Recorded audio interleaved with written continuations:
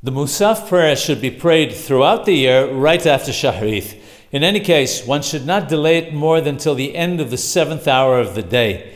Even though it's considered to be very bad to delay it past that time, nevertheless, if one prays it before sunset, one has fulfilled one's obligation. This applies to both men and women.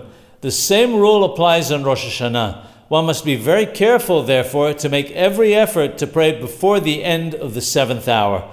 Many communities have difficulty starting adequately early in the morning. One must remember that on Rosh Hashanah there are extra piyutim, longer prayers, many communities sell the honors, there are usually words of Torah given to stir the hearts of the people, there are the blowings of the shofar, except on Shabbat, and it's quite easy to miss the time. There's a story about the Rosh, Rabbi Asher alav shalom, who saw that the Hazan was taking his time and would in all probability not be able to pray Musaf before the 7th hour. The Hazan was apparently unwilling to speed up his prayer, so the Rosh prayed the Musaf prayer beyahid, by himself.